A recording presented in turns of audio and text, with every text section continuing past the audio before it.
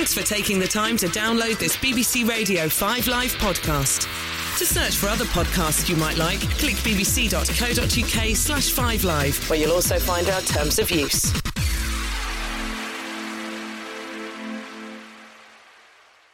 Hello and welcome, it's him, Mark Kermode. And me, Simon Mayo. We're on BBC Radio 5 Live. This is our Best of 2016 show, and what a year 2016 has been. So much to look back on fondly.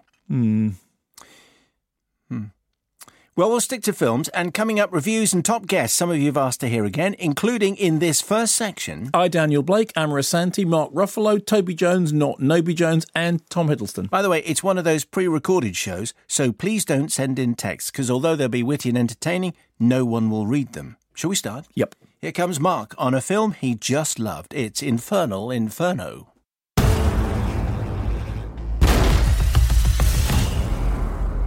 It appears you're out of options. Tell me about the threat, known as Inferno. Okay, Inferno. We start with the good news. He's lost the mullet. Fine, so he's had a decent haircut, but he's had more than a haircut. We start off with some sort of visions of the apocalypse, okay? Visions of apocalypse stuff. And Bob, wakes up in a hospital. He doesn't know where he is until somebody pulls back the curtain and he finds out that he's not where he thought he was. He thought he was somewhere else, but he's actually he's Florence, Italy, probably. And he's got a bullet wound on the side of his head, and he doesn't know what's going on. Really? No idea. He's got amnesia. Okay, so he can't remember any of the explaining that's been done up until that point, and probably nothing but explaining had happened until that point, but he's in hospital with amnesia. You won't be able to trust your own thoughts for a while. Luckily, the doctor is Felicity Jones, who's fab, obviously, but then somebody comes in who's dressed as a policewoman, but she's trying to shoot him, right, which is terrible, right? So they have to run away. He's very ill. Do they explain as they're running? Wait. Yes, they run. What's going on, they say to each other. What's happening? Where shall we run to? Let's jump on this bike and then this and then run away. Now we run away to your apartment, like in American Werewolf in London, which always happens. I have no memory of taking that mask. You did. I just saw you. I want to know what I'm involved with. There's a guy, and he's very rich and angry and cross, and he's somehow connected with a virus, which is probably bad, okay? But the clues to the things that he's going to do that are bad are in works of art and religious places all around the country. So what must happen now is that Tom Hanks and Felicity Jones must run from country to country, and they must run into churches and art galleries and point and look and explain and have a look at maps of hell and explain that, that demon's the wrong way up and that's got the number 4 written on it. But if you turn, because what's happened is that as this plot has been laid down, here's the thing about the film. Firstly, it is intergalactically stupid in the same way that Gods of Egypt. I mean, just mind-pulverizingly dumb. Despite the huge amounts of, high art references in it, it is a film of lowest common denominator stupidity. It has a script that appears to be a collection of outtakes from QI of people, people discussing that, did that, and did that, and did that, but the bits that weren't funny and didn't want to go in the film. It is a film in which, as exactly in Dan Brown's novels, although I haven't read this one, I started reading The Da Vinci Code and just thought, Dan, has nobody ever explained the interior monologue to me? People don't have to say things out loud all the time. In this, they do. So literally, both Tom and Felicity, who's a doctor, but is very interested in Dante, knows a lot about Dante. As they run along, they explain. Who was Dante? Well, he was a this, and then he wrote the Inferno. Dante's Inferno. Dante defined our modern conception of hell 700 years ago. But these circles of hell have been rearranged. Why Dante? Why this map of hell? Dante's death mask. Yes, we've got to get to Florence. I need access to the Dante mask. The Dante mask is no longer here. It was stolen.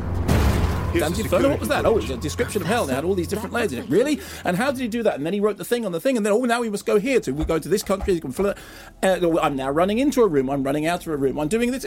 Constant, explaining the plot. And the audience are sitting there going, what? Why? In what way is this dramatically interesting? What is dramatically interesting about it is it's a film, the script for which is so telephone directory-like that neither Tom Hanks who is, generally sort of pretty brilliant, nor Felicity Jones, nor Irfan Khan, who's actually terrific, but he's hardly in it, only a little bit, can manage to make this stuff sound like anything that's even vaguely sensible.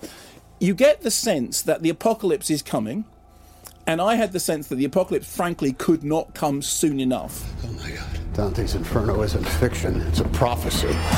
Someone created a plague. Our population is spiraling out of control. Inferno is the cure.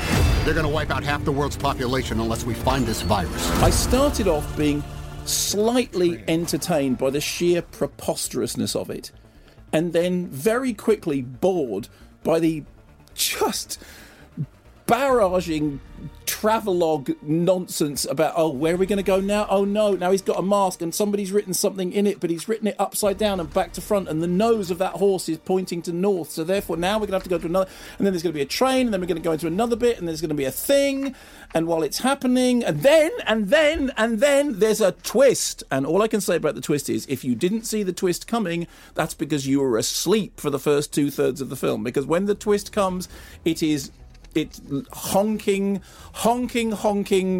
stand away from the platform, because there is a large twist arriving on platform 4. Here it comes, there it is, signalling from the bong, bong, bong, bong, bong, bong, bong. Here comes the twist, here comes, and there is the twist. It's rubbish. It is really proper, full-on balderdash.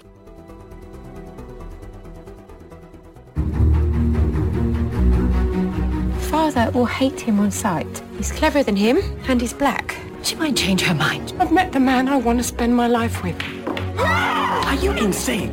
White, British, and she's a salesman's daughter. My grandfather was a king. I am his heir. I have a responsibility to return home to my people. I will never achieve anything worthwhile if I leave my heart here. I am the government's representative in Southern Africa. The policy of apartheid. You know this word. If you choose to marry the leader of an African nation, you will be responsible for the downfall of the British Empire in Africa. Have you no shame?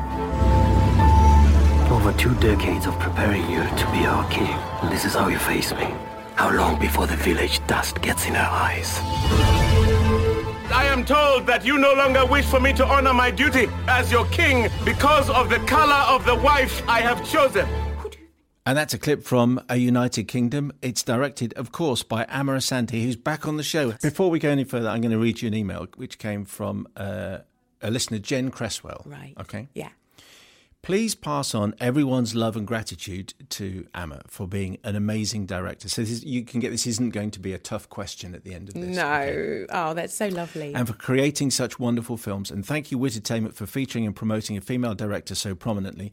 Amma Asante is a true role model for all people, especially for young women. And it helps that the show follows her career closely so everyone can see Amma's hard work, dedication and overcoming of hurdles in a very difficult industry in an intelligent and determined manner. I hope you're not welling up, by the way. I am. Amma and Wittertainment make a great team, and I cannot wait to see United Kingdom. Anyway, it goes on and on and on. Thank you for being so wonderful, Amma. Also, Amma has a great sense of humour, which I love. Her laugh is in league with Chuckles Branner. Anyway, thank you very much. Anyway, I'm going to try not to laugh now. I'm halfway between laughing and wanting to blubber. Thank you so much for that lovely email. I have to say that for me, it's emails like that and the response that I get that keeps me going, to be really honest with you, because it is a struggle in the industry. It is really hard. You're getting a movie financed and every day you don't know what hiccup you're going to come up against. You know, you lose a financier and you may have 5 financiers and you lose one. And suddenly the film is in complete jeopardy or collapses. And you never know whether that labour of love that you've been working on for 10 years, as I have with my next one, is simply going to come to an end as a dream. So it's those moments when you get a lovely message like that you just think, yeah, I'm going to keep going because it's worth it. My big bugbear with most musical biopics is continuity of voice.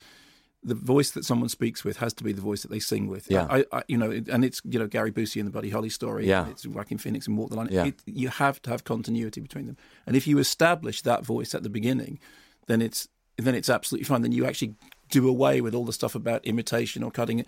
But it has to be the same voice. The voice we hear talking has to be the voice we hear singing. Yeah. And that's if it isn't, it just puts me right off. Well, it's a break in the interpretation. If if you're speaking as the character, you've dressed as the character, and the character's profession is a singer, and then somebody else is singing it. It's like, why turn up in a way? I think, and I was, I get inspired by perhaps strange things you might not think of. You think of, De Niro in Raging Bull, who does all his own boxing, or Sissy Spacek in The Coal Miner's Daughter, which is actually. We did all our own coal mining, astonishingly. She did. People, if you're going to play a character who does something, then I think the requirement is to do that thing. Have you still got your Hank with you? Well, I do. Good, excellent. I brought him in my pocket. Excellent. Well, this would seem to be an appropriate moment then, okay. For your inner Hank. And Mark, what are you going to do? You're going to just sort of. I'm going to follow him. I've got. Basically, I do what bassists do, which is that they watch the lead player's left hand and go, "I'll play that note." This is a huge honour. This is a first. Oh, don't be silly. It is. So, which song have you chosen? Well, I feel like the song's called "I Saw the Light." Which of course you don't. Which you don't see in the... Well, you do... There's a very short scene where Elizabeth Olsen, who plays Audrey, and myself, we sing "I Saw the Light" to Baby Hank. Yeah. But we'll save that. Keep our powder dry. But let's sing "I Saw the Light." Let's have a go. All right. And I should say we're filming this, and it's in super surround Hiddlevision. Hiddlevision has not been invented yet, but this is the first time Hiddlevision is being used. Which key would you like to do this in? I'd like to do this in the key of G. The saddest of all. And I will give... so we'll just do a verse and a chorus and see where we get to. Do the whole thing. It's only like 2 minutes 40, isn't it? Okay, we'll see where we get to. 2, 3, 4.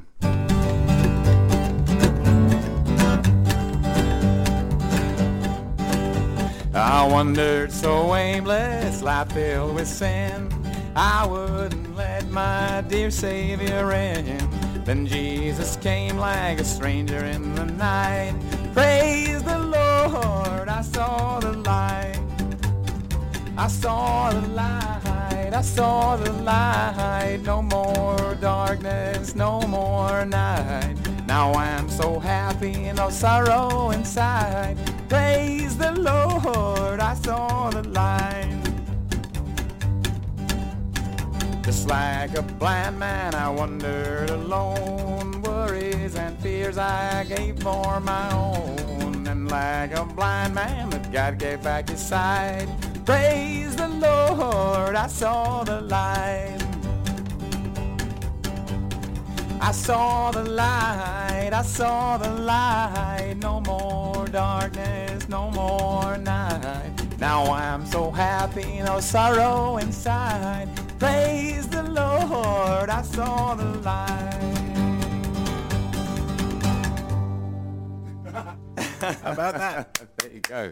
I'm applauding on behalf of everybody else. So is your... Kermode and Tom Hiddleston, I Saw the Light. Yeah, credited that way round. I know there's things you cannot tell me. But I also know there's a story here, and I think everybody will hear about it. Do you think your paper has the resources to take that on?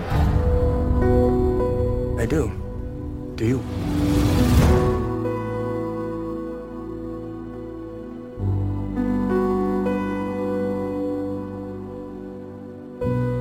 Is this the least glamorous film you've been in? These are the kind of movies that I grew up on that made me want to be a filmmaker. And we don't see a lot of them anymore. I wasn't sure that the movie was going to be accepted and widely embraced as it has been. So I think when you make these kinds of movies and you do it well, people respond to them. And I think it tells us that, the water's okay to make these kinds of movies. What's it like making an ensemble piece like this? I mean, you're a theatre actor as well. You spend a lot of time in theatre. But this is very much... there isn't really a leading actor. Which I love. In this. And there are many scenes where you're all sitting around and you're throwing ideas at each other. What was that like? That is, I feel like, the great joy of being an actor. And it's uncommon. It is what you do in the theater. And I've spent a career always trying to do what we did in the theater. And so to have everyone sort of floating each other's boat, so to speak, to to sublimate your need to shine or to take the stage. Have the big speech. Yeah, to have the big speech. All those things you have to commit to as a group. But when it happens and an ensemble gives over to that type of work, it's magical. And the whole is so much more powerful than the singular. And what I think is really remarkable about this movie is that everyone's kind of playing a character. It's not just the lead actor playing a character. It's like everyone's sort of outside of their shtick. And it takes a lot of courage to do that, and it also takes a lot of courage as an actor to do ensemble work, but when it happens, it's just very exciting and uncommon. Sean Penn said on the show, he was talking about casting Mark Rylance in a movie that he'd been in. He said, you can always tell a theatre actor. You can always tell someone who has that discipline. Do you think that's right? I do. I see it all the time. Brian Darcy James is this is like his first movie, but he's exquisite and delicious in the movie and just wonderful and full and playing in the kind of the genre that we're meting out. So I've always loved working with theater actors, and I know that the great directors that I've worked with also love working with theater actors as well. One of the great things about this film, Mike, is the fact that reporting basically can be a very boring thing to do, but your film manages to make the creation of a database about Catholic priests in Boston quite an exciting moment. That's extraordinary. Yes, I think that is Tom and Josh Singer, and who did the screenplay. Yeah, who did the screenplay, and who, from very first blush, the moment I cracked it open and started reading it, I couldn't put it down, and I felt strongly that it was so exciting, even though it could be mundane. But never for a moment did I ever feel like, oh, this is going to be a snore to people. No, well, it absolutely is. It feels like a period piece, even though it's like 2002. Because it's pre-internet, it feels it's like from another era. Yeah, because it is another era. Literally from 2002 to today, the world has changed so incredibly fast that 10 years now covers what used to be 20 or 30 years, I feel like. We're moving that quickly. Is it Thor next? Thor 3 is next. Thor 3. That'll be a wonderful ensemble piece. Well, Mark Ruffalo, always a pleasure to have you on the show. Thank you very much. Pleasure.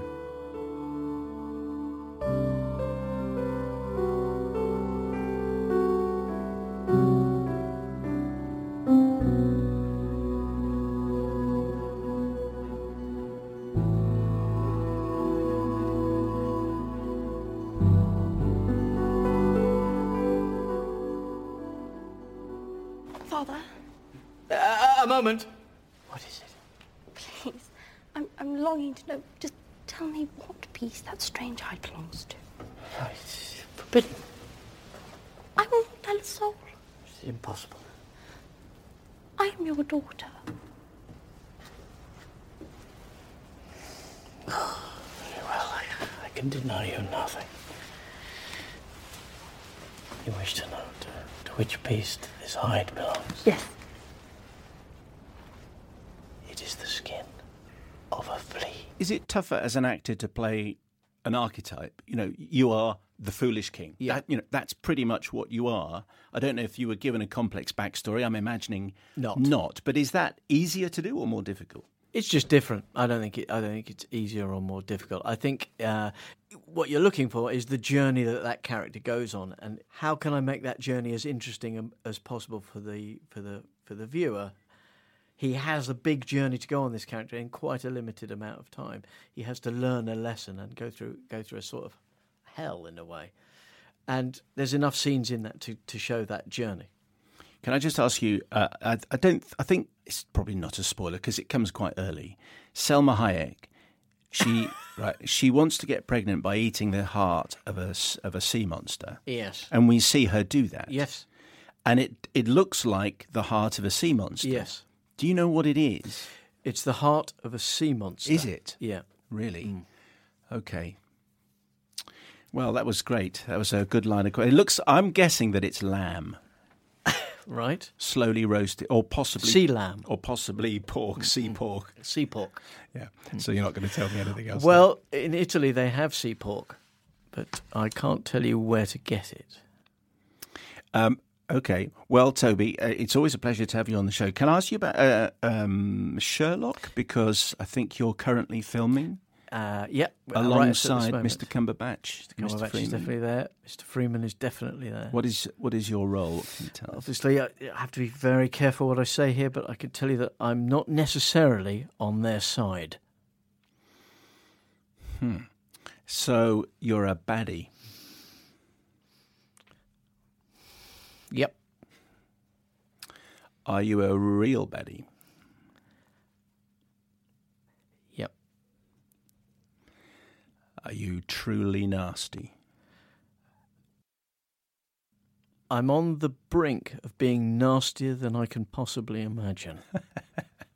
Good morning, Mr. Blake. I'm appointed to carry out assessments for employment and support allowance. Can you walk more than 50 metres? Yes. Can you raise either arm as if to put something in your top pocket? Yes. Can I ask you a question? Are you medically qualified? I've had a major heart attack.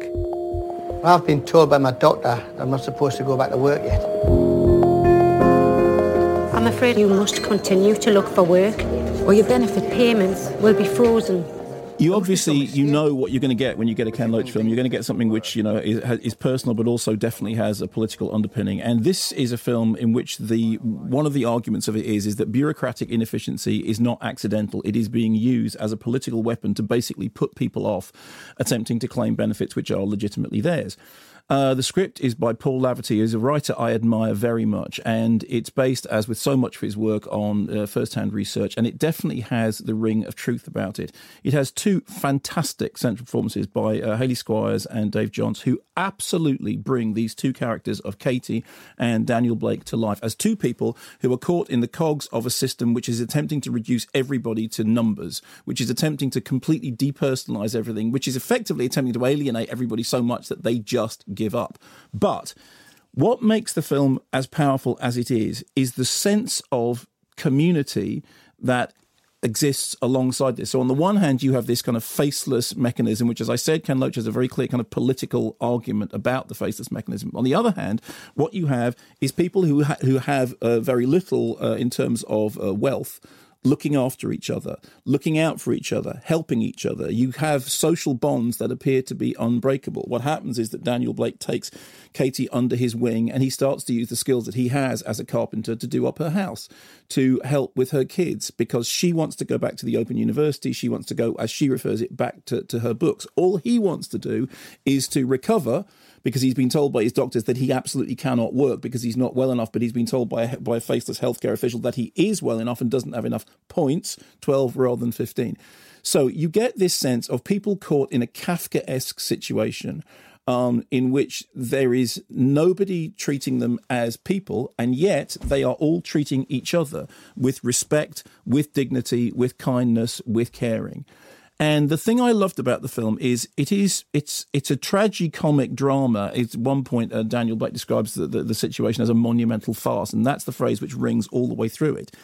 It's shot by Robbie Ryan, who keeps everything very naturalistic and also sort of keeps a respectful distance when necessary, but gives you exactly the right amount of intimacy with the characters. There is a scene in it which has been written about ever since the film first played at Cannes, which is a scene set in a food bank, which is one of the most, and I say this advisedly, one of the most moving things I have ever seen in the cinema. I've seen the film twice now, and both times it has reduced me to just not just floods of tears, because it is tearjerking, but also it is shot with intelligence, with compassion. It is brilliantly orchestrated. The camera is at exactly the right distance for the film for it to have the impact that it's meant to have. And it becomes a sort of silent scream of rage about people being reduced and humiliated by circumstance which is so transparently unjustified and undignified. I've seen it before. Good people on the street. You could lose everything. Well, I'm not going to give up. When you lose your self-respect, you're done for. Mark's review of I, Daniel Blake. It's Mark Kermode and Simon Mayo with our best of 2016 cobbled together clip show on BBC Radio 5 Live. Remember not to text because everything is on tape or the digital equivalent. Coming up next, Meryl Streep, David Oyelowo and my review of London Has Fallen, complete with Effety Jefferties. And we kick off with Mark giving his verdict on Criminal. See what you did there? Very good. Chopper down, you are cleared for approach. Jericho Stewart. He's in and out of prison more than half his life. He's got no impulse control. He's unable to calculate the consequences of his actions. So, you remember there was that film last year called Selfless, in which Ben Kingsley had his brain splanted, or his soul splanted into the body of Ryan Reynolds, because he was on the way out and they needed to do it. So he said, Ryan Reynolds is an empty vessel. No. Into which your soul can be splanted. So he is. And then, surprisingly enough, he finds out that he's not an empty vessel at all. That's actually sort of like that film Second. What's he full of then? Well, he's full of Ryan Reynolds. Is he really? He is. Who knew there was so much? And people filled their own. Yeah. Well, now we have Criminal. So the story is at the beginning, Ryan Reynolds is splanted into the body of Kevin Costner, who's the empty vessel. That would be a challenge. Kevin Costner's empty vesseldom is explained away by the fact that he is a hardened crim who does not feel any emotions. He doesn't know good nor bad nor nothing. He's just terribly hard. And they need to, because Ryan Reynolds knows all this stuff. It's kind of, there's a nuclear thing. There's a character. There's a Spanish anarchist and a bloke called the Dutchman, really. And they have to get. Not going to end well. They have to get Ryan Reynolds' stuff and his brain into Kevin Costner's empty brain, and they get it into Kevin Costner's empty brain. And Tommy Lee Jones is the surgeon who does the operation, and Gary Oldman is the CIA chief who decides very early on, having woken Kevin up from his brain splanting operation, that he'll start shouting at the end of this clip and then won't stop for the rest of the movie. Your name is Bill Pope. I'm sick, Doc. I need some kind of shot. I need something. Don't look at him. Don't look at him. He can't help you. Only you can help you. Your name is Bill Pope. You're an intelligence officer with the CIA. Intelligence? What's my head? Aspirin is not good for you, but this will help. Billy, we had orders to put a bullet in the Dutchman's head. Right? But you forced the play because you thought you could trust him. You thought you could pay him off. Billy! Where did you put him? Remember! Remember!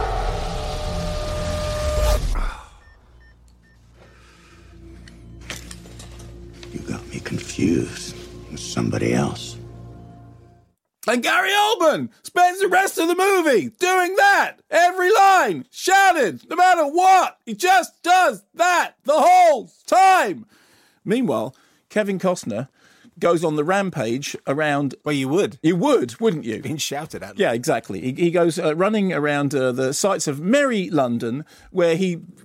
quite genuinely meets and beats up a bunch of people who say, God blimey, that's bang out of order and no mistake in Mary Poppins here to come. He goes to a kebab shop and he has a kebab, and then he gets in a cab with the cab driver virtually says, I'm not going south of the river this time of the night.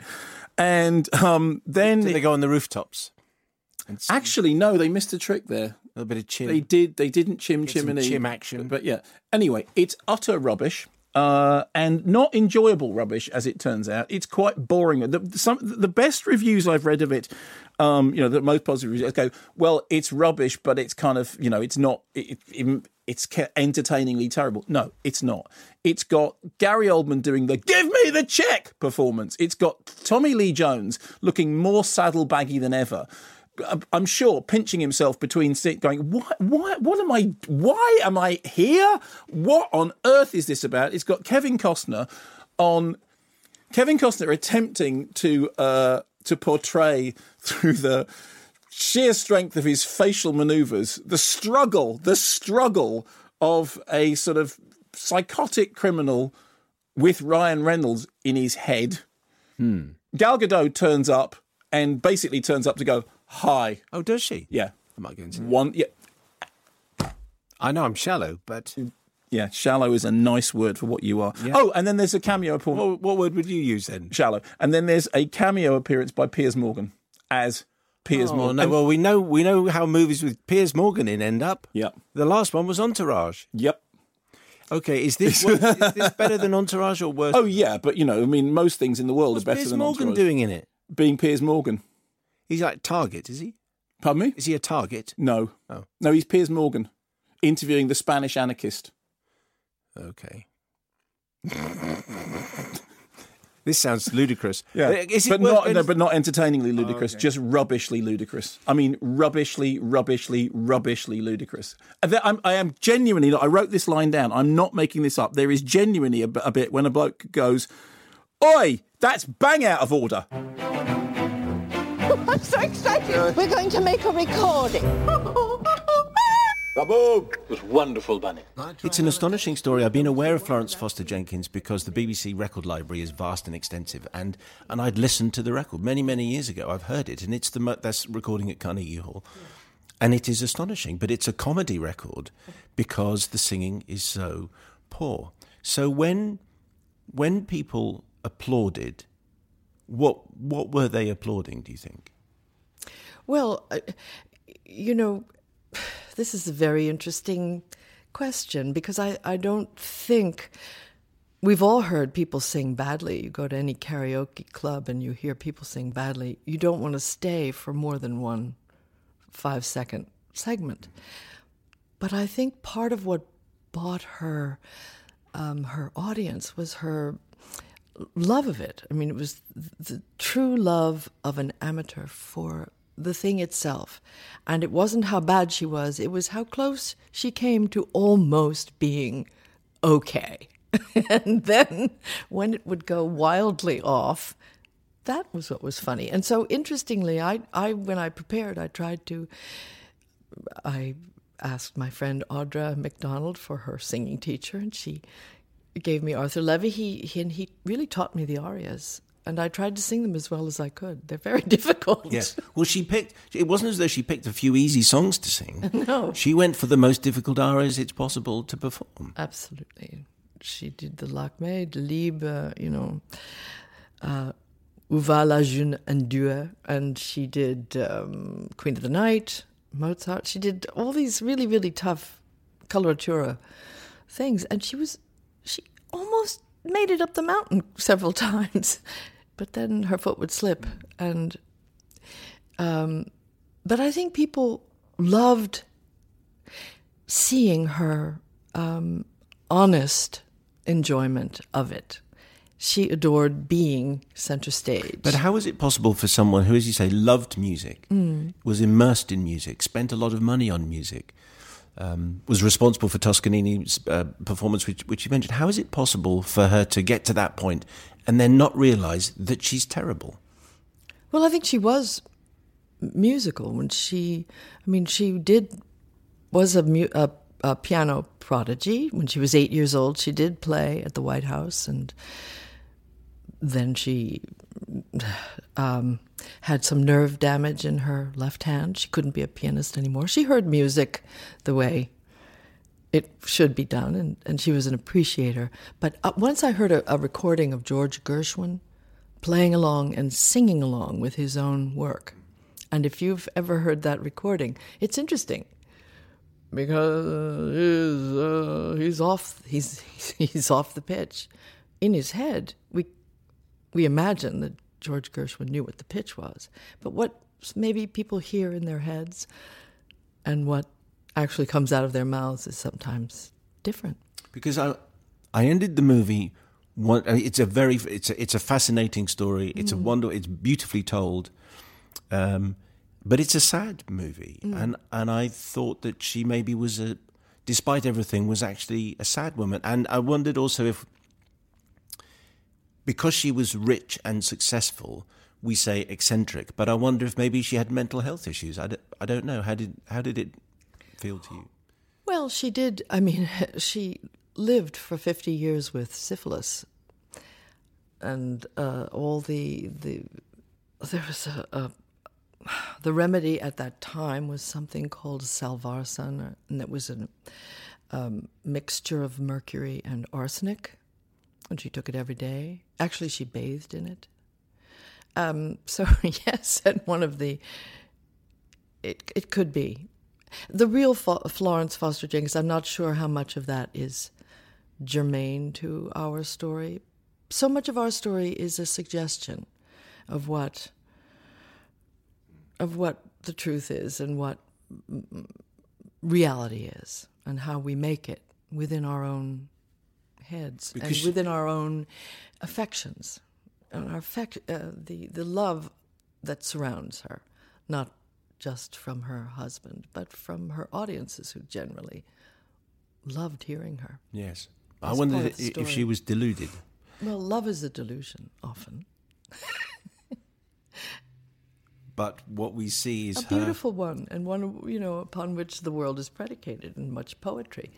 But it can be. But we don't stand up at the Carnegie Hall and sing and have that interesting relationship with Hugh Grant. And what I just wondered if she clearly just saw the world in a different way, Meryl. Yes. She perhaps saw the world in a different way. I think that's a very good way of putting it.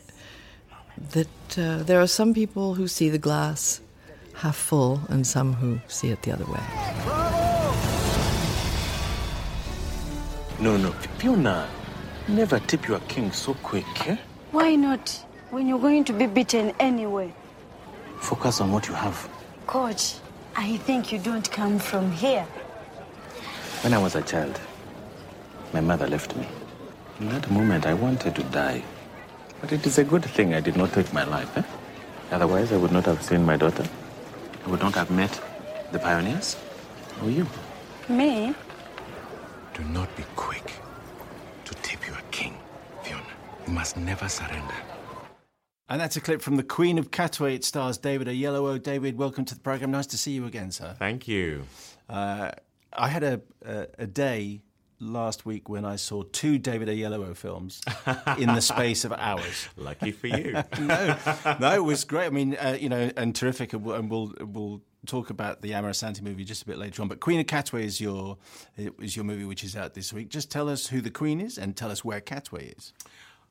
Yes, well, where Katwe is Uganda, and Katwe is a slum in Uganda where the Queen comes from, Fiona Mutesi, who, when we first meet her, is a 10-year-old girl selling corn on the streets of Katwe and is discovered to have a prodigious chess-playing talent by the character I play, Robert Katende, who teaches chess and who guides her towards becoming a champion.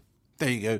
That sounds like an answer you might have given before. It's as succinct as I've ever done it. It is. So you catch me in a good moment. No, that's very good. Tell us about her, though, because I understand it's her first picture. She is remarkable. And obviously, all these kind of pictures, they do revolve around finding someone who is enormously engaging and passionate. And we find her at the big... What an interesting stage she is, because she's just she doesn't really realise how smart and intelligent she is, does she?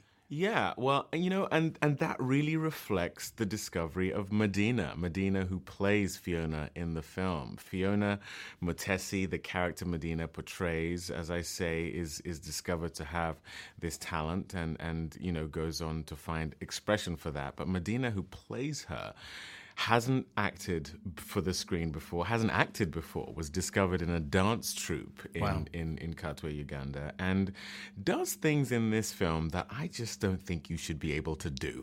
Like what? Well, there is a stillness that she has that... in my experience, comes with confidence and experience. There is a listening ability she has, whereby she doesn't feel a need to project her listening. There's a subtlety she has in the performance she gives that is very, very mature. And I guess she is living proof that, some people just have it. That's what I felt while we were shooting it, and it's definitely how I feel now that I see the film. I don't think I've seen a film, certainly not a film which starts with Disney coming up at the beginning, which is based entirely in Africa, right, where you're exactly as you say. There's not a scene where let's go to America now and explain it to the Great West. It just is it's an African story from start to finish, and I can't remember the last time I saw that. It's probably because it doesn't exist, because not only do we not switch over to America, but we also don't have an outsider as a character who is supposed to bring a perspective that a Western audience is their way into the film, so to speak. We rely entirely on an insider perspective. We rely entirely on the people who are indigenous to this community, and we have the confidence to trust that their perspective is one that can be related to by people who are not necessarily from Uganda. I think that's a wonderful shift and something that is really paying huge dividends with audiences. And the fact that it starts with Disney coming up right at the very beginning gives you because you're telling a street story, because you're telling a story about a street family living in a shanty town or a slum, and there are dangerous people around there, obviously.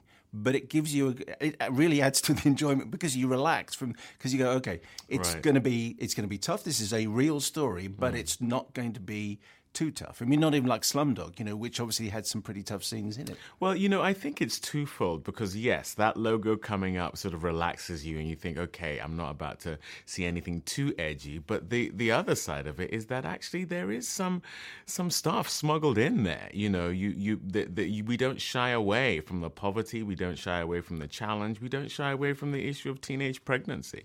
These are not the normal things you would find in a Disney movie. And that's because, again, the perspective from which this is told, someone who is from that community, the bulk of the people in the film are people who live in that community. So telling some kind of sugar-coated version of it just would not go down well with them. Ugandans are very direct. They will let you know exactly how they feel. And so, I think, yes, it relaxes you, but it's also an opportunity to smuggle things in that are a bit more challenging. When you say they're very direct and tell you what they feel, did they do that while you were filming? Did they say, you can't do it like that, or you should be doing it differently? I'm of Nigerian descent, and so that's my way into anything that is generally speaking African, and you cannot approach Africa generally. The Ugandan accent is very different from the Nigerian accent, and if I was remotely off, I would know it straight away, and that's a good thing because you want to get that right. I was just thinking I was going to mention the United Kingdom in a second, but in that movie, you're from Bechuana land, so modern day Botswana. That's right. What is linguistically? What was did these movies come together? Was it more difficult having done Botswana to go to get those accents right? Is there a subtle difference? What as an actor, what did you have to try and master? Oh yeah, it's a good question because we shot Queen of Katwe first, and then with not much of a break, I went into a United Kingdom, and the accents are very different, especially as with Seretse Khama, who I play in a United Kingdom. It was a hybrid of a Botswana accent, and he had lived in the UK for quite a while. And he also had a little bit of that affected, this is the BBC kind of accent that is sort of woven in there. So the nightmare for me is having shot Queen of Katwe, we then did a United Kingdom, and then I had to do some looping for Queen of Katwe. So to be doing some sound recording for Queen of Katwe while doing a United Kingdom was just a mind bender because the accents are very different. But if you're not really concentrating, you can sort of start blending them, which would not be a good thing. Hell of a presidential race, sir. Every day the same damn joke. What the hell they make you out of? Bourbon and poor choices. With security at unprecedented levels, this isn't just a gathering of the world's most powerful leaders, it is the most protected event on Earth. Welcome to London, Mr. President. What's wrong? Nothing. Bugs the hell out of me. Get down!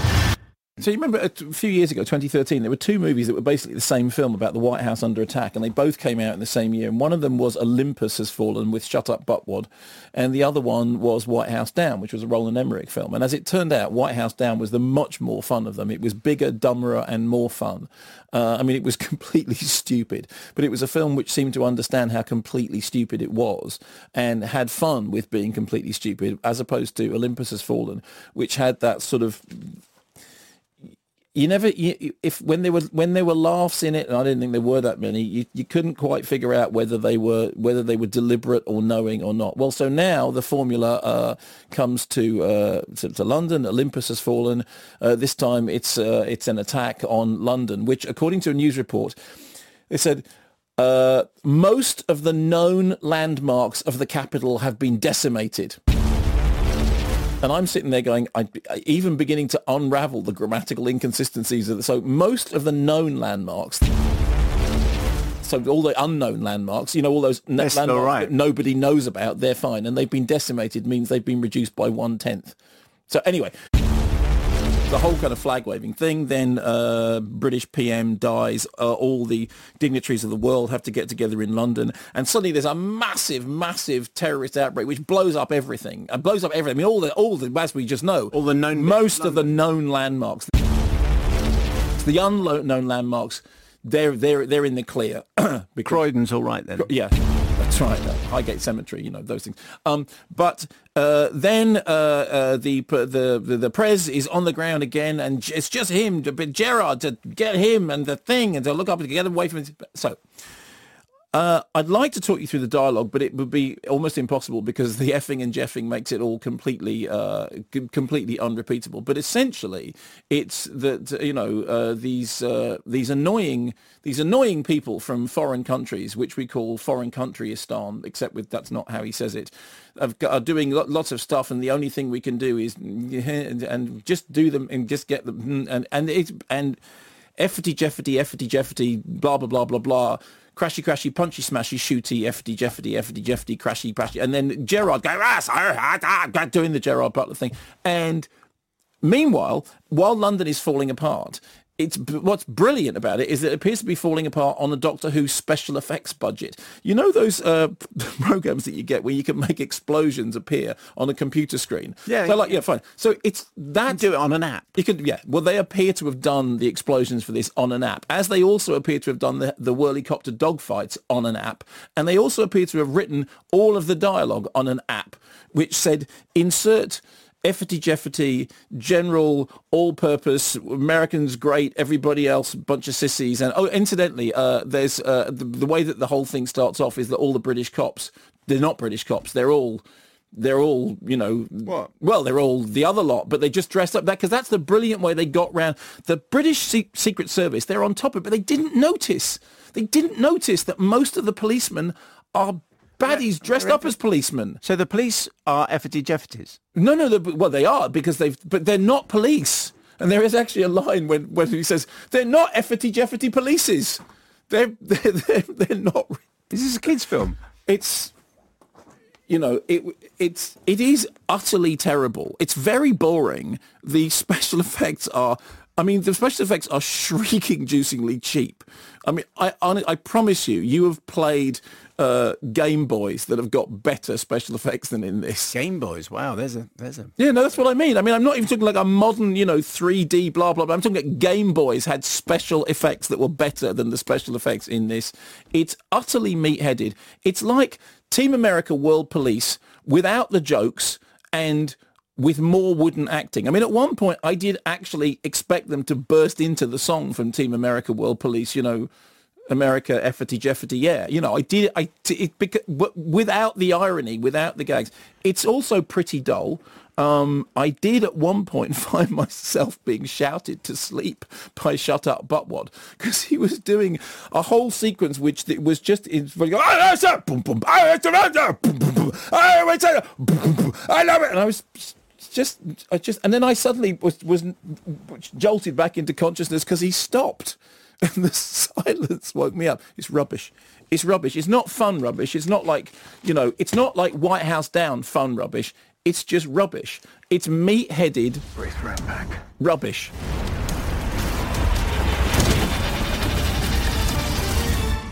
Oh, my God.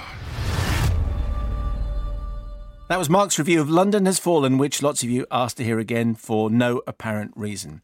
There's another hour of top 2016 movie highlights still to come, including Amy Adams, Jodie Foster, The Jungle Book and Independence Day Resurgence. Welcome to Hour 2 of what we're calling the Best of Kermode and Mayo 2016. Coming up in this bit, Jodie Foster and Jon Favreau. Plus, my review of Gods of Egypt, and who could forget our warm and convivial chat with Charlie Kaufman and Duke Johnson, in which we learnt the important lesson about how movies work. Worth hearing that again. So it's obviously a recorded show. I mean, who's going to come in now? So please don't waste your money sending in texts and that kind of thing. What is it to be human? What is it to ache? What is it to be alive? Each person you speak to has had a day. Some of the days have been good, some bad.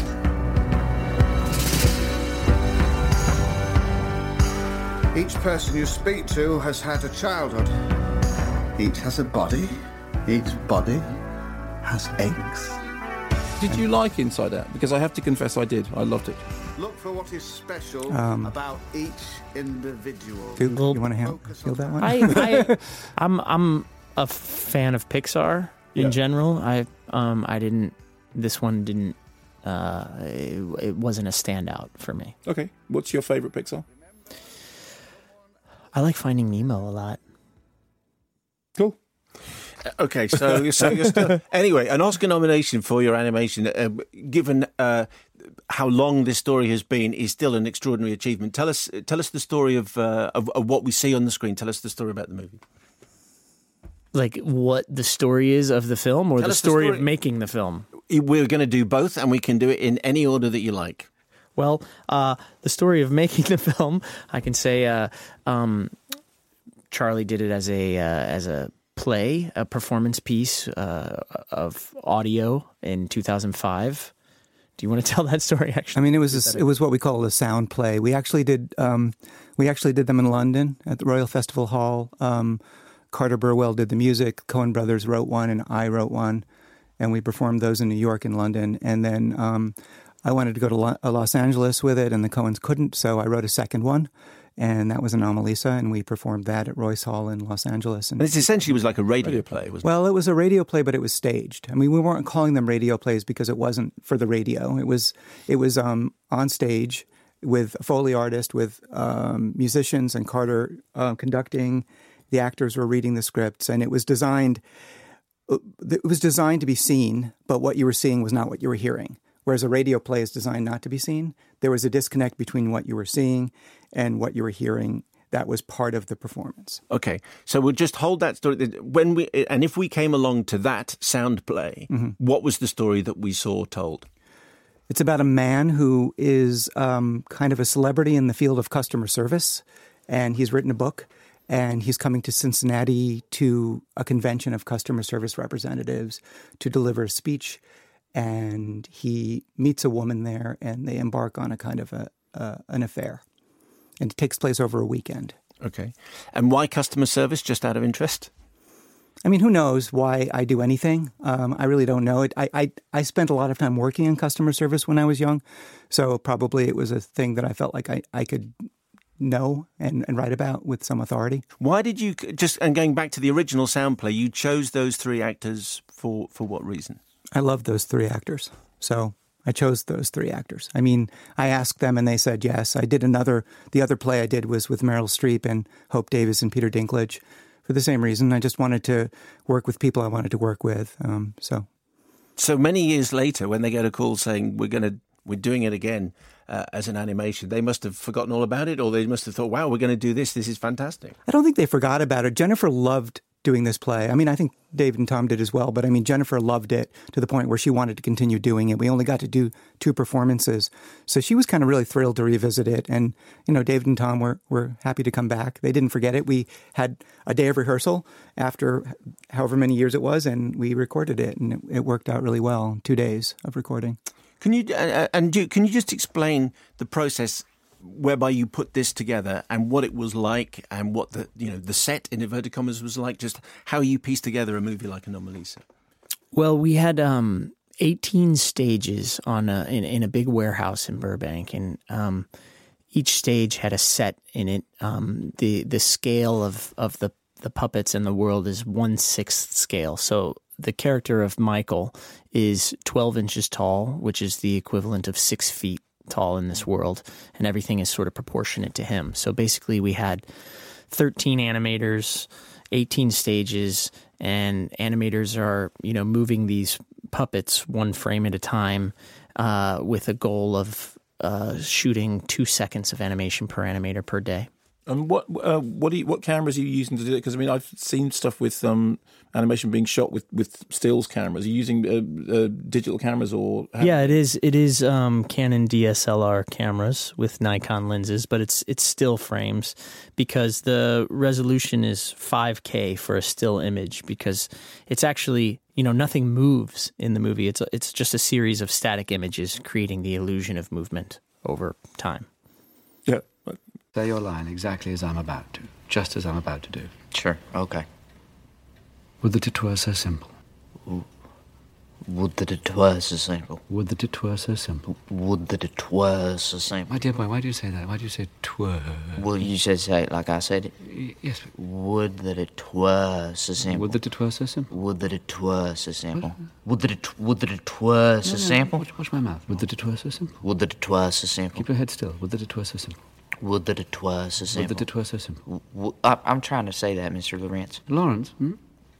I thought a minute ago it was Lawrence. No, we can use Christian names, my good dear boy. Lawrence is fine, just as I call you Hobie. Okay. So, would that it were so simple. Would that it were so simple. Would that it were so simple. Trippingly. Would that it were so simple. Trippingly. No, don't say trippingly. Say the line trippingly. Now, look, now you try. I'm sorry. It doesn't matter how many times I hear that because that was the second trailer for the film. Was basically that scene, and I laughed at it the first time around because basically, it's the Gene Hogg and Kathleen Freeman routine from Singing in the Rain, and I can't stand him. I can't stand him. Can't stand him. Can't. And it's a riff on that, and I think in a way it's a perfect indicator of how much you're going to like Hail Caesar, is whether or not you find that a little bit annoying, and whether or not you find that absolutely funny. What I loved about Hail Caesar, there was a review of it that I was quite surprised by, a review in an American paper that had said that Hail Caesar was a movie that demonstrated how much the Coen brothers hate the movie industry. And it seemed to me to be completely the opposite of that. It is a film that is full of affection, full of laughs. On the solid laugh scale, I laughed pretty much all the way through. But I also grinned because I loved the aquatic dance routines. I loved the tap dancing, hoofing kind of on the town South Pacific numbers. I loved Hobie doing his singing cowboy lazy old moon song. Essentially, the plot is like something that the dude would have dreamed up, having woken up from a particularly, having enjoyed several herbs. And the plot is all over the place and totally ramshackle and utterly ludicrous. And it would be fairly intolerable were it not for the fact that it's so consistently, affectionately funny. I can imagine some people would lose patience with it in the same way that, it took me a lot of runs to get into The Big Lebowski because I just thought it was too kind of zany for its own good. But this isn't zany to me. This is goofy. What's the difference between zany and goofy? Zany is trying too hard. Goofy is actually working. Is wacky in there? I don't like wacky. Yeah. Okay. The other thing about the Coens... Did you agree with any of that? All of it. Thank you. The thing about the Coens is that they kind of really enjoyed being on the show. And if they became available, we'd have them again. That's not true of everybody. Just saying. Apparently, we can hear a bit of Tatum Channing and Channing Tatum's song. Can we? Which one would you like to hear? Out to sea, and however it'll be, it ain't gonna be the same. 'Cause no matter what we see when we're out there on the sea, we ain't gonna see a dame. We'll be searching high and low on the deck and down below, but it's a crying shame. Oh, we'll see a lot of fish, but we'll never clock a dish. We ain't gonna see a dame. No days. We might see some octopuses. No days. Or a half a dozen clams. No days. We might even see a mermaid. But mermaids got no cams. I think that's fabulous. You loved it, didn't you? Yeah, I thought it was absolutely true. I didn't really know anything about it, and I do think when people go and see it, they'll see George Clooney. For me, he looked like Buzz Lightyear throughout the whole. Yeah, you said that. Yeah, there's a fantastic moment. I don't want to. I mean, I want to repeat all the jokes, but I don't want to repeat all the jokes. But there's a fantastic moment, which I probably in the trailer, because almost half the film's in the trailer, when George Clooney has to do the responding to the divine presence. You know, he has to do the look, and it is definitely John Wayne in The Greatest Story Ever Told. Would that it were so simple. Oh. Cut the feed. Whoever's in there, turn the cameras on. Turn the cameras on, Patty. Turn them on. What do you want me to do? Turn them on. Put it up. Take it out. Put it on. How do I know it won't blow up? Because I have the detonator. My thumb comes off this trigger, and we all explode. Is this the most ambitious film you've done? I think this is technically the most ambitious as a director, movie. Yeah, as a director, it's technically the most ambitious movie I've ever done. It's a big jigsaw puzzle, and I'm not sure that the audience will notice because the seams are so finely woven. A movie that happens in real time. So it happens over the course of 2 hours, and the movie is an hour and a half long, virtually in real time, where you have one event that's being broadcast on. There's 4 different cameras that are capturing it, broadcast cameras, and then there's a film camera, and then you have monitors in the control room, and you have monitors everywhere in the world that's watching it, including the command unit where the police are, and different coffee shops in Korea and South Africa and Iceland, all over the world. But we film a movie over the course of, 45 to 50 days. And to figure all of that out, where are you going to be? What edit? You had to figure out the editing before you even started the film. Here's the thing, Jodie. We spend a lot of time on this show talking about movies, almost all of them kicking in at 2 hours and 45 minutes. It's the new normal. Yes. And we've often said that very few movies would suffer if they had 30 minutes taken away from them. I'm with you. I like short movies. But you make short movies. Now, this is a movie, as you've mentioned, it's 90 minutes. That's right. How is that even possible? Oh, it could have been shorter. I'm always extending my movies, with credits, because I find it very hard to meet the hour and a half length. I like very verbal films, and I like films that are fast-paced and that make you think and that have intricate weavings of character and plot. So, yeah, I have no desire to make long movies. I like watching them sometimes, epics. It's worthwhile to have that experience, but it's just not my voice as a filmmaker. What I'm intrigued about is that, I checked it afterwards, that it is 90 minutes, because it doesn't feel like a 90-minute movie. There's an awful lot going on. There's lots of words.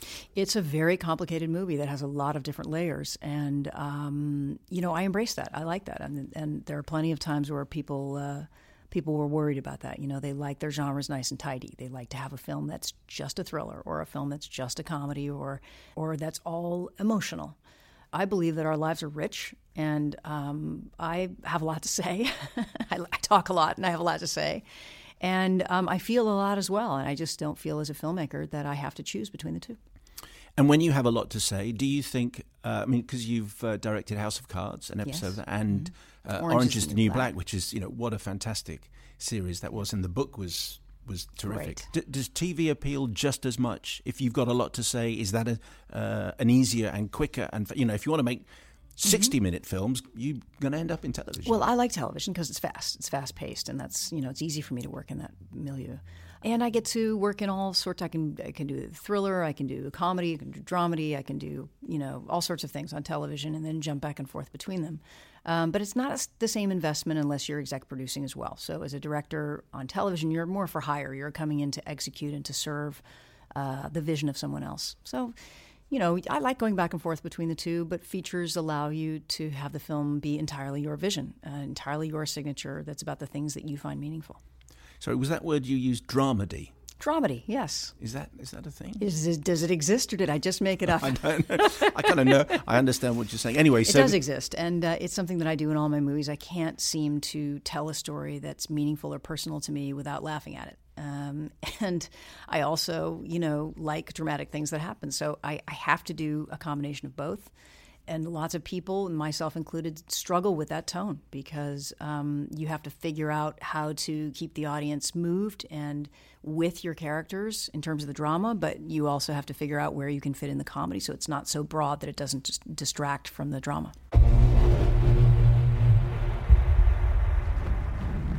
ages have passed since the gods walked among us. Before the fury swept over our land. Before the war that divided us for eternity.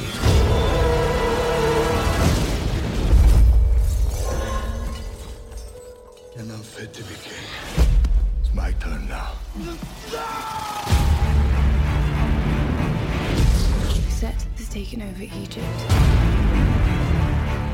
and enslaved its people. Only one God can save us, but not without his eyes. Steal from a god. Only a madman would try such a thing. Where do you suppose we could find someone so mad? Now, Gods of Egypt is at number 3. Now, this, I know because you are a completist, you made sure that you saw before you went away last week. So... Well, it's awful beyond belief. I mean, it is really head-bangingly terrible. And the awfulness of it was kind of made worse by the fact that Alex Proyas, who's the director, who's done some interesting stuff in the past, Dark City and The Crow, and, you know, he's not a terrible director. But he made this awful film, and then he took to social media to complain that all the critics who hated it only hated it because they were basically, the phrase that he used was that they were diseased vultures pecking on a dying carcass. And so he did this whole big rant about how all critics are evil, which everyone always does. You know, it's like the Kevin Smith thing. You know, when critics like your film, they're great, and then the minute they don't like your film, then they're awful.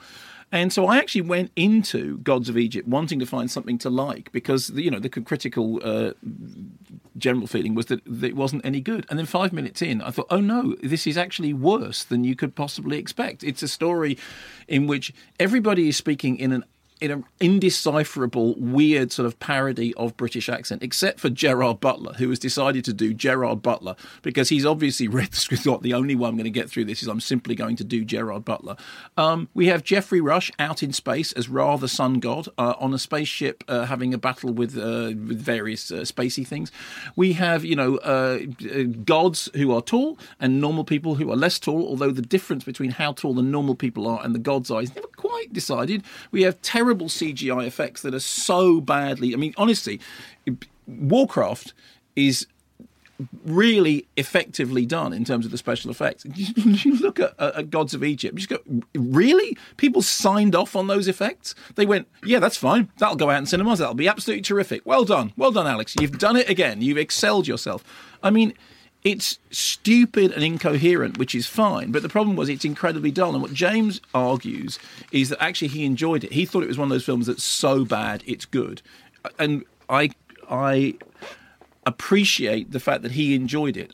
All I can tell you is I was bored to tears, so much so that I actually tried to go to sleep and couldn't because it was too annoying.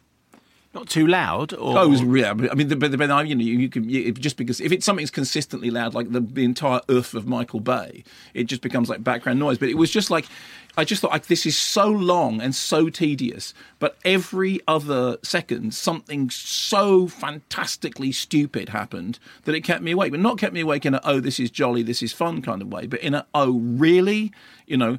And as I said, all with the background noise of Alex Proyas getting off his bike about having got bad reviews for it. Believe me, Alex, the reviews to that film were kind. We should run. Run? We mortals do it all the time.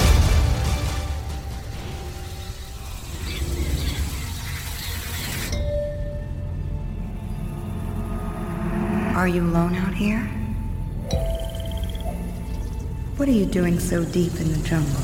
Why did you decide? You mentioned about deciding not to make the animals emote too much. Why did you decide that? It starts to... I'm very reticent about the use of CGI, which sounds funny because I made a movie that's completely computer rendered here, other than the kid. But part of why I think I've had success in the past on films like Iron Man and the effects have looked good is because I've never asked too much of the effects. And when you ask things to behave in a way that they don't in nature, it starts to make things look fake, even if they're well executed. And so creating parameters to create a sense of naturalism to this version of the Jungle Book was important to me. Iron Man was 2008, I think. Yeah. This movie wouldn't have been possible then, would it? No. I was just becoming comfortable with rendering hard surfaces like metal, like a suit. It's always easier to do things that are that are metallic rather than fur and flesh.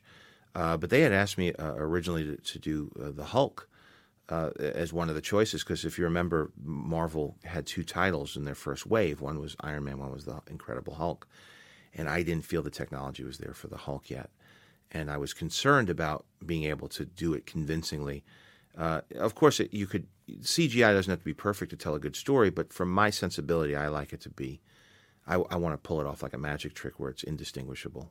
Can you explain, for those of us who've never played with these toys, what it is that has developed, the kit that you were given last year and to assemble this extraordinary finished product? Well, it was a combination of technologies, but the key partner here was a company right here in London called MPC, and they had state-of-the-art tools. They developed some new tools to render things like fur and make the water behave in a believable way, and have the little things like the skin move over the muscle in a believable way. Little things that tell your mind subconsciously that you're looking at something real. And so when you peel it down to its most simple layer, you're generating an environment, much like a video game would, except it's finished to a much higher level of reality. And you're animating characters that are basically rigged digital puppets that the animators either use the reference of motion capture, which we did on this movie, to help drive the animation, or the performances of the facial expressions of the actors, which also was incorporated into this. And it's a combination of the editor, the people who are editing the footage, the people who are animating, the people who are art directing the background. And ultimately, these digital tools are serving the same purpose that in Walt Disney's days, background painters would use, or animators, ink and paint people who would use brushes and paint to do the same thing that we're using computers to do in a much more sophisticated way. But I can't impress enough. These are handmade films where these are all artists who are using these digital tools to help fool the audience into believing they're seeing something real. And you mentioned Walt Disney. Many people, including myself, would consider Jungle Book to be his greatest movie. Okay. There must have been a point where, it's not a scary question, by the way, you must have thought, do I want to go here? Or was it an obvious choice for you? I wasn't scared of it. I don't think that, certainly the studio didn't understand how significant of a legacy that film had. And I'm not sure why. Maybe it was because it was 67 and a lot of us grew up with it. Because there's not that same level of preciousness taken with films like, when they make Snow White and the Huntsman or Alice in Wonderland. They take a lot of liberties with the material. And even Cinderella to some extent, they took some liberties, and definitely Maleficent. But with this one, people were very concerned about the music. They were very concerned about moments in it. And then there's also the Kipling, which was the source material that we leaned on as well, which is much different in tone and much different. They're different characters. Walt Disney took a lot of liberty with the source material there.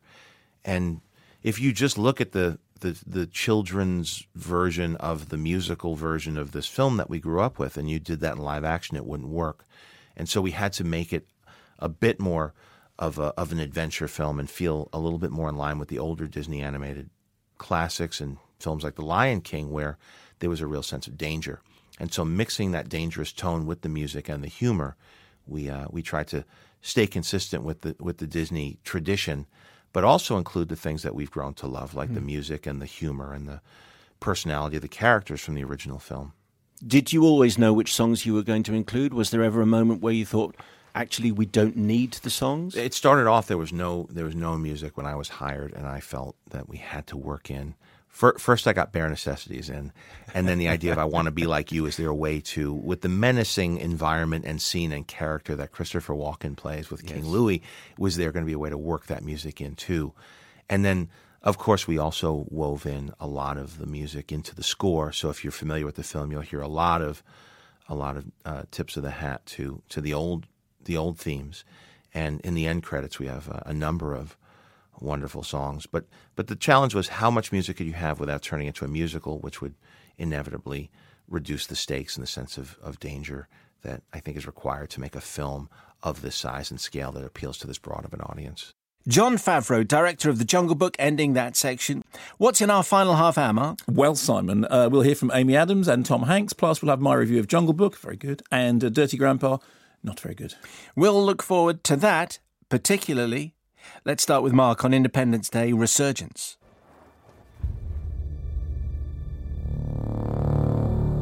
My feeling about it is the absolute definition of the word meh. It's not great, it's not awful, it's just meh. Oh my God. Does that mean satisfactory? No, because giving an Ofsted report. Satisfactory would have been something that... I mean, what happened was, as I was watching it, I started thinking of all the things that have happened that it reminded me of. So everything is in... So, for example, I mean, you said, for example, that Close Encounter style thing, but it opens with the kind of, coming in from outer space with radio signals, which reminded me of Contact. Then you get the sort of the spaceship designs, which when they're on the moon are kind of like, UFO or Moonbase Alpha from Space 1999 with a little bit of 2001. Then you get the ominous skyscapes with the broiling clouds, which are very sort of post-Godzilla. Then you get the dogfights, which are absolutely straight out of Star Wars. Then you get the post-Avengers, scenes of destruction and that sort of thing happening, which is very post-Avengers. Then you get the post-Alien aliens, and in fact the post-Aliens bigger alien.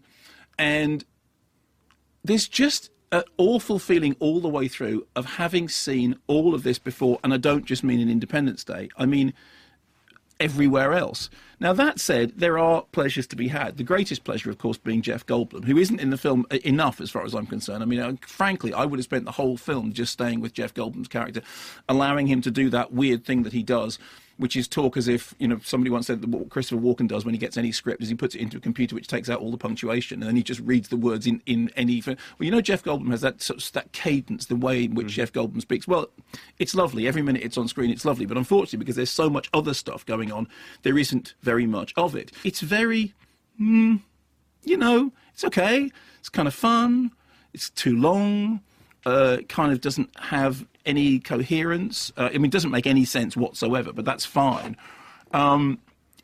It keeps referring back to itself and to other, particularly the gags about the landmarks and all that sort of stuff, but not in a way which is really sort of rip-roaringly sly or funny. It's just,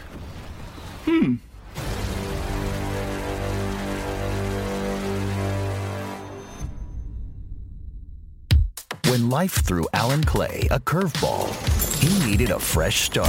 And you may find yourself looking for your large automobile. And you may find yourself without a beautiful house, without a beautiful wife. And you may ask yourself, how did I get here? So he's traveling halfway around the world for the deal of a lifetime. Sound like you're on the moon. No, I'm in Saudi Arabia. We're pitching the three-dimensional holographic meeting system to the king. And that is a clip from A Hologram for a King. It stars Tom Hanks. The last time you came on the show was with Steven Spielberg talking about Bridge of Spies, which kind of worked out quite well for you. It did good. And also Mr. Mark Rylance seemed to do just fine and dandy, didn't he? He did. He did. I remember making the movie and looking at Mark, and the second time he looked at me and said, well, would it help? I said, there goes the movie. I don't have this movie anymore. This movie just became Mark Rylance's movie. Dad, dang it. And people do quote that exchange as actually quite a profound moment. You don't look worried. Would it help? Would it help? Yeah, it actually is. Yeah. And when you did that interview, you had white hair. Oh, because you were. I think you'd been Sully. You were about to be Sully. You were in the process of being Sully. Where is that in the... we finished that. We shot that with Clint Eastwood. We finished that last November. Actually, I saw a cut of it. Clint's an interesting guy. You call him up on the phone. I called him on the phone. I said, hey, boss, how you doing? Yeah, pretty good. I said, how's the movie going? It came out well. And I said, anything I can do to help? He said, actually, I'd like to show it to you in a week or two. I said, whatever you want. And then I saw it, and I called him up. Hey, that turned out pretty good. Yeah. I think it came out nice. So that's dealing with Clint Eastwood. What you're saying is he's exactly the same on the phone as he is in the movies. As a matter of fact, I had a meeting with him, and I was talking to him about ideas of what to do, and he had the look on his face that was literally make my day, punk? You know, you feeling like he was scowling at me. He was squinting at me, and I thought, have I just said something that's going to get me shot? And it turns out that's just the way he ponders things with that, you feel lucky, punk. Did you make his day? I did make his day. I think geez, I hope so. Can you tell us anything about Toy Story 4 and people who think you were part of maybe the greatest trilogy in movie history? We have already recorded some sections of Toy Story 4. Tell us it's great. Well, I mean, I don't get to see that. They now keep this like secret. You know, that I only really am. They used to have an entire script like a regular movie. Then they just started showing us the storyboards. Here's what you're going to do. Here's what you're going to do. And then once they showed us an animatic on the third movie, they actually put us all together in a room and we watched an animatic with scratch dialogue. And we saw the whole movie before we recorded a single word of it. Now they just show us the stuff that we're in, and it keep everything else like sort of top secret. So I've gone on and I've worked alone, and I've worked with Annie Potts, who plays Bo Peep. And the thing is that the animated movies, they take about 3.5 years to make. You go in about every 6 months and do a little bit of work. But it's definitely in the process, and will be out soon. And what's funny is that there are now grown-ups with their own kids that were young when they saw the first Toy Story. And here's the smartest thing I ever did. I don't drink a lot, and I don't smoke at all, so my voice is still high pitched and whiny. So I can actually match Woody of 23 years ago because they have every line I've ever said on the DAT. They've got it in a hard drive somewhere, and I can more or less sound the same. And our condolences about Aston Villa. It must have been a tough few weeks for you. You're a cruel man. You're a cruel, cruel man.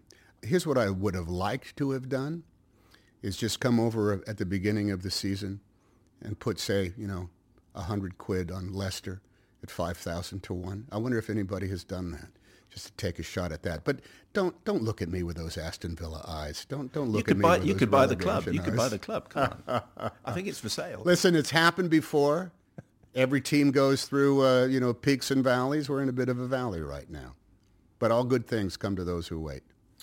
Tom, always a pleasure. Thank you very much. Delightful. Thank you so much.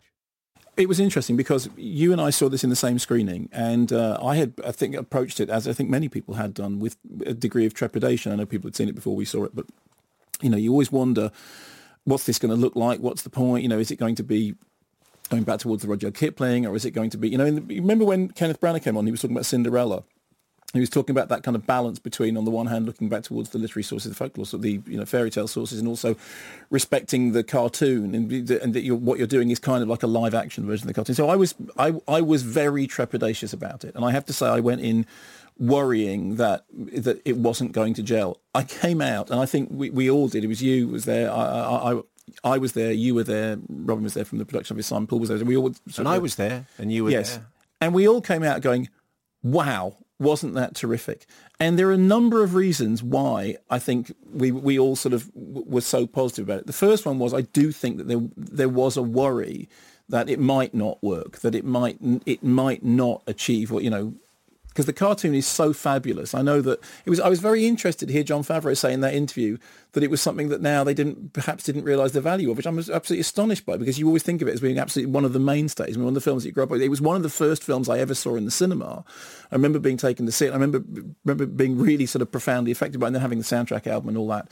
So I thought that a number of things. Firstly, it does a really good job of balancing threat and pathos, of menace and humour. So we start with a kind of running, jumping, action chase sequence that sort of sets the pace. It tells you, okay, fine, this is going to be. I saw that some people on Twitter were calling this the Jungle Book meets the Revenant. Well, it's not that. That's a silly thing to say. But on the other hand, there is that kind of that action packed. And also, just say on that opening thing, don't miss the first 30 seconds. No, because it's it's a really sets the tone. Yeah, absolutely. So firstly, you get that. Secondly, Neil Sethi is terrific as Mowgli, and there is this this really weird thing. When you first see him, that's everything to do with his stance, the way in which he holds himself. It's that really peculiar thing about it. Or it is, as you said, it's almost like seeing the cartoon character that you know come to life. I mean, it's really quite remarkable how much he gets that stance right. That sort of, absolute, leading, sort of confident, and yet also, childlike. I think his performance is brilliant, and all the more astonishing considering the fact that what he's doing is looking around at, green and blue screens and not actually being able to see any of these creatures. I think that the world that it evokes is terrific. There is this kind of sense of dreaminess about it. I mean, yes, it's photorealist, and you do believe that what you're looking at is a real sort of three-dimensional set, but it has this photorealist feel to it. But it also has that kind of strange, dreamlike feel that everything's heightened, everything's slightly cranked up, everything's not quite real. So it's happening in a sort of half-remembered haze, which I like very much.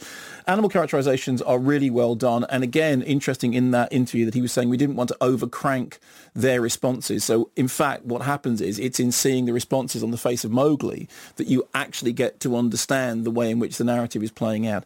And then because the way that the score works, the way the music works is that you're hearing, there are all those sort of themes and hints that you know from before. And then the point at which it breaks into song, I thought worked really naturally. The point at which Bill Murray suddenly starts doing a version of Bare Necessities, although he's not really singing, he's kind of talking his way through it, I thought was really, really well done. I thought, actually, they've tipped this over into being a film with songs in it, but it isn't a musical. And I was thinking, we were talking about Magnolia before. There's that moment in Magnolia when it suddenly basically turns into a musical sequence, when everybody, I'm not saying for 1 minute The Jungle Book is like Magnolia, but I'm saying this is an example of a film which isn't a musical, but is so...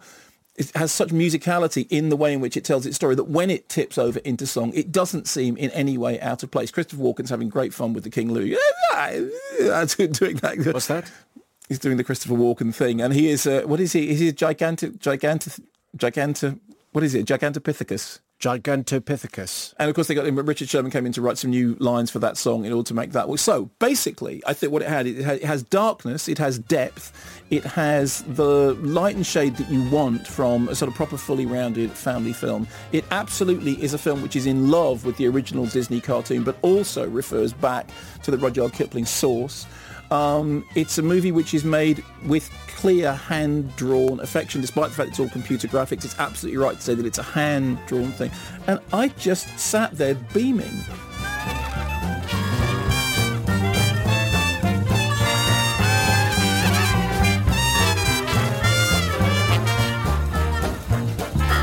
You might think it's ridiculous that me, a Gigantopithecus, would ever dream I'd like to team with the likes of human cub. But together we'd have powers, all the jungle's treasures ours. I got desire, you got the fire, but the dream I dream takes two. So, ooh, I wanna be like you. I wanna use that flame just the same as you can do. Oh, how magnificent it would be. A Gigantopithecus like me could learn to do like you humans do. Can learn to be like someone like you. Can learn to be like someone like me. Do you watch yourself now? Do you go back in and watch the performance once it's all put together like once. that? Just the once? Yeah, at this point, just once. I might, I recently just saw Enchanted again. It's been 10 years, and I watched it with my daughter. What did she think? She's like, "Oh, you are so silly, Mama." She likes the details. She's like, "Were you really climbing up? How did you climb up that building? Was that dragon really there, or is that make believe? And did they draw that?" She had a lot of questions. Is she slightly impressed that her mum's a movie star? No, and a princess. No. Not at all. And she used to tell me, she's not into princesses anymore. She's outgrown princesses. But now she used to tell me, she's like, "Mom, I'm the princess and you're the queen now. Is that okay?" I'm like, "Yeah, that's great." Have you told her about the follow-up? And is that why you were watching the original? No, I was watching it before the follow-up had been sort of announced. It actually came on TV. And so we kind of just kept the channel there. I did, actually. I did. Everyone else did. So no, I think time is a real gift to me, because when I watch something too close to when I did it, I'm very self-critical, which I think can be a good thing, and I think that keeps you growing. But I sort of miss the larger impact of a film. And so to have some distance, I got to really just enjoy the film Enchanted without sort of anything personal on it. Yeah. And where are you with your long-term Janis Joplin movie idea? I don't know. It's not imminent then? No, not imminent. No. It's one of those that it's been through many incarnations with many actresses. Are you still keen? Yeah. It's kind of been just going through different filmmakers and all of that. So, eventually I'm going to age out if I haven't already. But, It's not imminent then? Yeah. But Lois Lane? More Lois Lane now. Is that Justice League?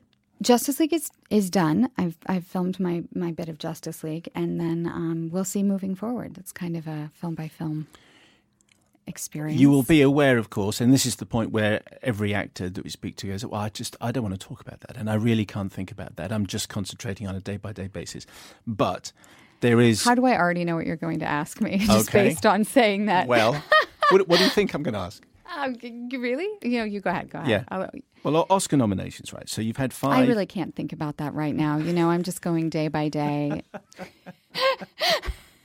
I figured we both had to do our bit. Yeah. Well, I'll follow up. Okay. I've got a difficult follow-up, right? So you've been nominated 5 times, but maybe this is the time, because Nocturnal Animals as well. So you're being talked about for that movie, and you're being talked about for this movie. So are you optimistic? Do you think you're in with a shout? Do I think this time? In with a shout. What's that? You okay? Explain. You're in with a chance. In with a chance. Okay. Maybe you'll win. I'm American. No. Gosh, no. Okay. Fine. No, it's not how I really. No, I kind of. I know it does sound so like. Well, I don't really think about it, but like. For me, especially with these 2 films, I'm super proud of these films. And I do feel a great responsibility being the female lead to communicate these really interesting, well-developed female characters. And so that was kind of the real joy. And not to say you don't think about it when people start talking. Like, I don't follow, what is the great word? Prognosticators? Oh, that's good. I don't follow. You don't follow that? No, I don't. Okay. But, you guys are talking to me. Well, look, so I have to ask it, and you can answer it, and then there we go. And I don't follow them, but honestly, my favorite part about it is it's the one time I get to sit and talk with other actresses. They let us sit at a table together. They let us all just be together, and because you don't get as many opportunities to work with these great, awesome women that you admire so much. So I get to sit at a table coming up with Emma Stone and Viola Davis, and it just turns into really wonderful discussion. Cool. Well, I hope you have a wonderful discussion, then you get something at the end of the evening. Anyway, Arrival, I think it's one of the films of the year, so I certainly thought it was terrific. Thank you. Amy Adams, thank you so much for coming on the show today. Thank you so much. There are days that define your story beyond your life. Like the day they arrived. What might be called first contact. The objects measure at least... I'm Colonel G.T. Weber from Army Intelligence. Pack your bags. You're at the top of everyone's list when it comes to translations. Priority 1. What do they want? Where are they from? You'll be reporting to me, but you'll be working with him when you're in the show. That's what they call in the UFO.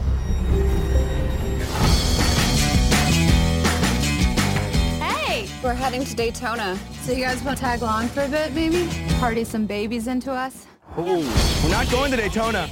Are you kidding me right now? Grandma's funeral was yesterday. She told me on her deathbed, you get back out there again. Hey, Grandpa. Did he just call you Grandpa? What the Want to be a lamb and get that for me? After Dirty Grandpa, I did feel genuinely unclean. I mean, genuinely, that thing about, I want to go and have a shower because it's so revolting. So anyway, the story is Robert De Niro. I have to say that again because I just can't really believe that it's Robert De Niro. Is this OAP who's just lost his wife and he's meant to be bereaved, and he gets his grandson, played by Zac Efron, to take him. He says, "You have to come to Florida with me," and Zac Efron doesn't want to do this because he's about to get married. And it's apparent that actually what happens is that Robert De Niro's character just wants to go completely hog wild and have loads and loads of of sex. And he's bringing Zach along for the ride because he thinks that Zach needs loosening up. You sit there kind of slack-jawed that people that you've admired in the past have got anything to do with it. I mean, this is a film which, it's not just the endless endless, crass sexual jokes. It's not the fact that it makes a joke at one point, which is a gag about molestation.